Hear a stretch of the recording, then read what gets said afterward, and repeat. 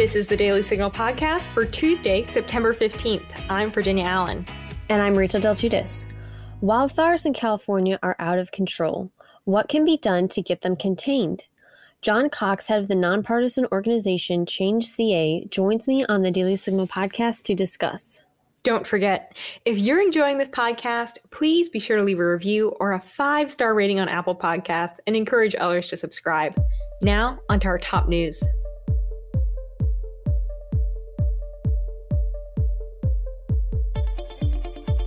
"65% of American voters are concerned about law and order.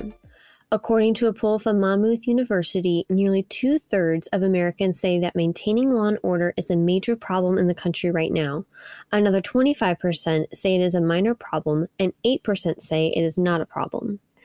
Additionally, according to Monmouth.edu, Republicans and independents who lean towards the Republican Party, 77%, are the most likely to say that a lack of law and order is a major problem. Only 46% of white non-Republicans agree. However, non-Republicans who are Black, 60%, or of another race or ethnicity, are more likely than white non-Republicans to feel this way. President Trump has signed an executive order that aims to lower the cost of prescription drugs. The president tweeted Sunday, "Just signed a new executive order to lower drug prices. My most favored nation order will ensure that our country gets the same low price Big Pharma gives to other countries. The days of global free riding at America's expense are over." The executive order is designed to cut the cost of drugs down to the most favored nation price, meaning the lowest price paid by other developed nations. The price cuts do apply, though, only to those on Medicare. The signed order begins with the words, "Americans pay more per capita for prescription drugs than residents of any other developed country in the world. It is unacceptable that Americans pay more for the exact same drugs, often made in the exact same places." The order has received criticism from those who say that price controls will stunt innovation within the medical community. Michelle McMurray-Heath, CEO of the Biotechnology Innovation Organization, said in a statement, "With scientists and researchers at America's biopharmaceutical companies working around the clock to fight a deadly pandemic, it is simply dumbfounding that the Trump administration would move forward with its threat to import foreign price controls and the inevitable delays to innovation that will follow." Law enforcement is offering a $100,000 reward as police search for a gunman who shot 2 Los Angeles County Sheriff deputies on Sunday. The deputies are expected to recover after undergoing surgery with multiple gunshot wounds after the gunman approached their patrol car outside a Compton train station and struck them repeatedly with gunfire, NBC Los Angeles reported. Riots erupted in Lancaster, Pennsylvania on Sunday evening and into Monday morning, hours after a police officer shot and killed Ricardo Munoz, a 27-year-old Black man who police say charged the officer with a knife. Police arrived at Munoz's home around 4 p.m. Sunday in response to a call about a domestic dispute. Video from the police officer's body camera shows Munoz running out of his home and chasing the officer down the street with a knife before being shot. Munoz had a history of violence and was accused of stabbing 4 people, including a 16-year-old, just last year. In response to Munoz's death, about 100 people gathered at the Lancaster Bureau Police early Monday morning. Rioters damaged a police vehicle and threw bricks at the building, breaking or damaging windows. They also threw bricks, glass, rocks, and gallon jugs of liquid at police officers. After multiple warnings, police deployed tear gas to break up the violence. Almost 400,000 Michiganders have signed on to an initiative to remove Michigan Governor Gretchen Whitmer's so-called virus powers. Once the initiative receives 500,000 signatures, it would go to the Republican-majority Michigan legislature, which is expected to repeal the Emergency Powers of Governor Act, enacted in 1945 and used only a few times before, according to a report from the Mackinac Center. Repealing the law would deny Whitmer the far-reaching power she has had to shutter businesses and schools and mandate social distancing, masks, and the size of gatherings. America's ambassador to China, Terry Branstad, is retiring. Secretary of State Mike Pompeo made the announcement Monday over Twitter, writing, I thank Ambassador Terry Branstad for his more than 3 years of service to the American people as U.S. Ambassador to the People's Republic of China. Branstad will depart Beijing in early October, the U.S. Embassy and Consulate to China wrote on its website, adding the ambassador confirmed his decision to President Trump by phone last week. The ambassador has not said why he is retiring, but said in a prepared statement, "I am proudest of our work in getting the Phase 1 trade deal and delivering tangible results for our communities back home. Our goal remains meaningful, measurable results for American families. We have made significant progress and we will not stop pressing for more." Now stay tuned for my conversation with John Cox on the ongoing wildfires in California and what can be done to get them contained. Do you have an interest in public policy? Do you want to hear some of the biggest names in American politics speak? Every day, the Heritage Foundation hosts webinars called Heritage Events Live. Webinar topics range from ethics during the COVID-19 pandemic to the CARES Act and the economy. These webinars are free and open to the public. To find the latest webinars and register, visit heritage.org/events. I'm joined today on the Daily Signal podcast by John Cox, head of the nonpartisan organization Change CA. John, it's great to have you with us on the Daily Signal podcast. Great to be with you, Rachel. Well, as everyone knows, or I'm sure most people do, wildfires have been raging in the state of California and have killed at least 24 people in less than a month. John, can you start off by giving us a little bit of a glimpse into what's been happening in California? Yeah, it's nothing short of a disaster throughout the entire state. And it's not just the fact that the fires are burning and killing people, which is horrendous in and of itself. It's also costing just incredible amounts of time and money, as well as destroying the environment. The air is virtually unbreathable in most parts of Northern California. And that in itself is contributing to more problems in the atmosphere across the entire country. I just read today that the Midwest is now is having the smoke visit it, and it's just going to be moving all across the world. So this is really a bad situation, and frankly, it doesn't have to be that way, Rachel. And I hope we'll talk about the solutions that really have been building. The problem has been building up for 30 years or more, and there are solutions, but a lot of the political leadership is just not interested in doing what's necessary to counter this awful situation. Yeah, we'll definitely get to that. I want to ask, though, first, what is your perspective on how the state of California has handled the wildfires, including what they've done? You mentioned this has been going on. There's been issues for the past 30 years. What is your perspective on how it's been handled? Well, first of all, we have to take our hats off and we have to just thank, God for the wonderful work of our firefighters. I mean, the idea that they're just working in such horrendous conditions, not only the fires, but also the tremendous heat and the winds. And really, it's an inferno. And we just need to thank our firefighters and our first responders.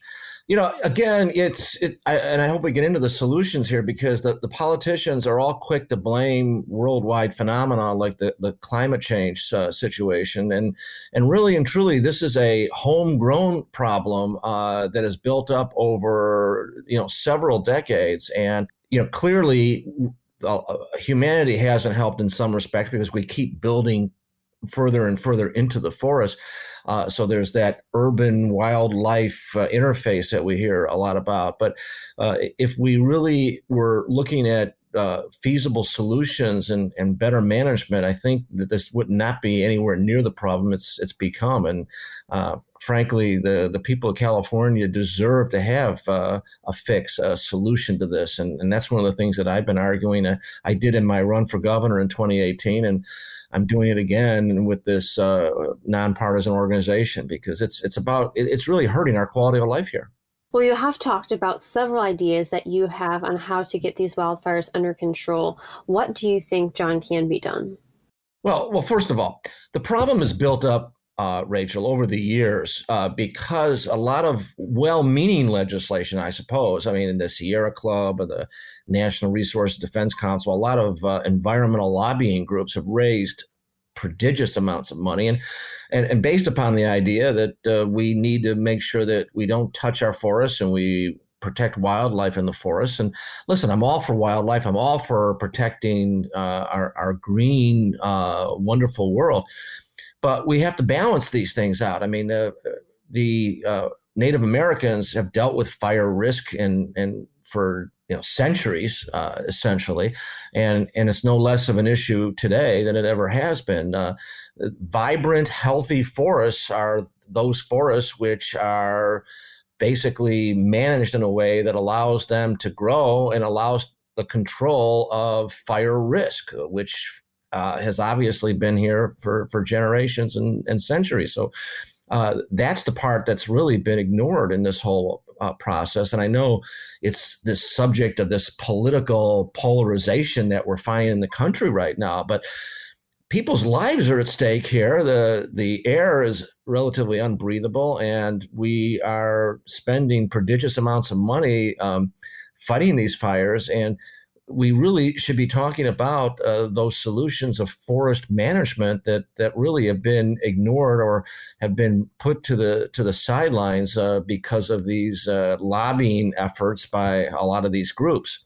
I would point out, Rachel, that as recently as the late 70s, California had a very vibrant lumber industry.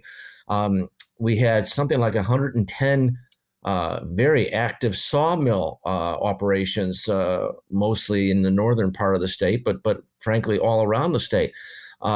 And these lumber operations were dependent upon keeping the forests healthy. So they did controlled burns. They built fire breaks. They cut trees, of course, but they also replanted trees. It's a renewable resource, and nobody has an interest in having more and healthier forests than somebody whose very livelihood depends on being able to grow trees and harvest them. So, this is something that's, been, as I said, going on for decades and centuries.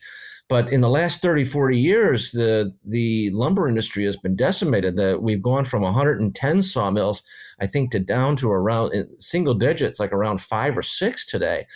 And the result has been that the forests have not been touched, which some people may look at as a public good. But the trouble is that there's been beetle infestations and some amount of drought that's happened. That's always happened in California. And a lot of these trees have died, and they're just left to sit there and fall and dot the landscape. And of course, what they are is tinder for these incredible infernos that get started. They may start with human means, or they may start because of lightning, but it doesn't matter. The tinder just goes up in flames and quickly becomes an inferno. And then, as you might know, Rachel, these fires create a lot of wind because wind is the product generally of differences in temperatures. And so these fires get so hot and cause even more wind, which feeds the flames even more and makes it travel, so that these small fires ultimately turn into raging infernos that are just almost impossible to stop and cover just literally millions of acres. And that's one of the reasons why I'm talking about solutions such as more aviation equipment and more firefighters. Well, one idea, John, you have mentioned is the creation of an updated state Air Force Corps, including a large fleet of fixed-wing aircraft and helicopter, which would be dedicated to rapid response and containment of these wildfires. Can you tell us a little bit about how this would work? Well, I have visited the fires. I was there during the campaign and saw the destruction up in Northern California near Redding and Chico and Yuba City and a lot of the areas, Oroville, that are now in the news. But a lot of these places burned in 2017 and 2018 as well. And I talked to the firefighters, and they told me that they're flying Vietnam-era helicopters that have been recycled and repurposed. But these are 40-year-old pieces of equipment that just don't have the power that we would expect and need, frankly. And there's just limited use available for these. And one of the things that we've been doing in the state, Rachel, is we've been spending an inordinate amount of money on a train going into the Central Valley that is way over budget, way behind schedule, and frankly has very few prospects for much in the way of ridership. And the politicians have had no problem, like Jerry Brown and now Gavin Newsom have no problem spending literally hundreds of millions and even billions on this train. And they've ignored and not funded the purchase of equipment. So I've called for ending that train and deploying those resources to buy modern, effective, good equipment. We should have an all overwhelming resource of aviation equipment, first of all, that would be able to be put to bear. One of the things in the military that you've heard about with, the issues in Iraq and other things like that, were this idea of applying overwhelming force early on. It in the fog of war, it demoralizes the opponent, et cetera. There's certain benefits for that. In the context of fighting forest fires, it's especially important to have a quick acting, overwhelming force. And why? Because you need to do that to get these fires put out or controlled before they turn into raging infernos. Because once they get going, once they turn into these infernos, as I explained, they create their own heat and fire and wind. And the wind causes them to get even hotter and more dangerous and causes them to travel further. So you've got even more of a problem with the breath of these fires. So the ability to go in very quickly and, with overwhelming force, and that is best done with aviation. Our firefighters are absolutely necessary on the ground, but we really have got to have this overwhelming air force that would be able to go in, and that ounce of prevention, Rachel, would be worth more than a pound of cure from the firefighters and the risk to human life that entails. Well, thank you for sharing that. I'm curious, I wanted to ask, what is Californians' perspective on how well their state has responded to the threat of these wildfires? Well, it's interesting. The media here is all about repeating what some of the politicians like the governor have said, that, gee, this is just climate change and we haven't addressed climate change and therefore, just expect this stuff. Well, Rachel, I'm a businessman. I've been in business for 40 years, started with nothing and built a business. But the way I built it was I solved problems. I never had the luxury of being able to just say, oh, gee, I'm going to blame some other force that is frankly not necessarily curable and then just let the problem continue to fester. I've had to solve the problems in order to stay in business. And I think that's the problem here in California. You have a lot of politicians who sit there and they jawbone about the climate change debate, which we don't need to necessarily get into, but clearly, by the way, it's a worldwide problem, and it's caused more, frankly, by India and China dumping tons of particulate pollution into the atmosphere from coal energy plants than it is that anything California's done. California has done quite a bit to counter climate change. But the real issue is that these politicians just pass it off on that, and they don't really get to the nub of solutions, coming up with ideas like controlled burns and clearing dead trees and building roads and building fire breaks and the Air Force and updating our equipment. Those are things that they kind of put on the back burner, and they want people to just focus on climate change. Maybe that's because they have lobbying groups that want more solar and wind power, and they want to, make sure that people are energized, or activated to get those kinds of things inputted. But, we really have to, take a step back and say, what is going to solve this problem and tackle these fires? And that's one thing Change California is dedicated to, and that is to try to get some solutions to this problem. Well, on that note, John, you had mentioned the whole discussion surrounding climate change, and former President Obama had said that we have clear evidence that climate change is responsible for the wildfires. What do you think of that? I can't necessarily, I don't agree with that at all. certainly the fires have occurred when the weather is hot. Well, it's always hot in August in California. I mean, I've lived here for a number of years. My family's been here for 40 or 50 years, and it always gets hot in July and August. It also doesn't rain very much in July and August in California. So that, it may be worse now. The Earth has gone through a warming of sorts. I won't deny that one iota. It's had that before, the 30s, if you remember that we had the Dust Bowl and we had significant increase in temperatures. But that's not an excuse for these fires. These fires have been far worse because we don't have a viable lumber and timber industry that would take care of the forest. And we also have not spent the resources ourselves as federal and state agencies to deal with the tinder buildup and do the controlled burns and do the fire breaks and do the roads into the forest so that our equipment can get back in there. There's a whole lot of things that have caused this problem to just get so out of hand. And it is absolutely disingenuous to just sit there and pass it off as climate change that we can't do anything about. Well, lastly, John, I know President Trump is visiting the region today, surveying what's happened as a result of these fires as they continue. What's your perspective on how the president has responded to the wildfires? Well, the president has talked about forest management. And, listen, he's got a lot of issues on his plate, and he, needs to, I think, address a lot of different things. But this is really a national problem. As I said, the smoke is going east, and it's going to hit the Midwest and East Coast. And certainly it doesn't add to the air quality of the entire planet. So it needs to be dealt with. There's a lot of people in Washington, Oregon, California, and other areas that are dealing with this and are dying. So I certainly think it's within his province to do something.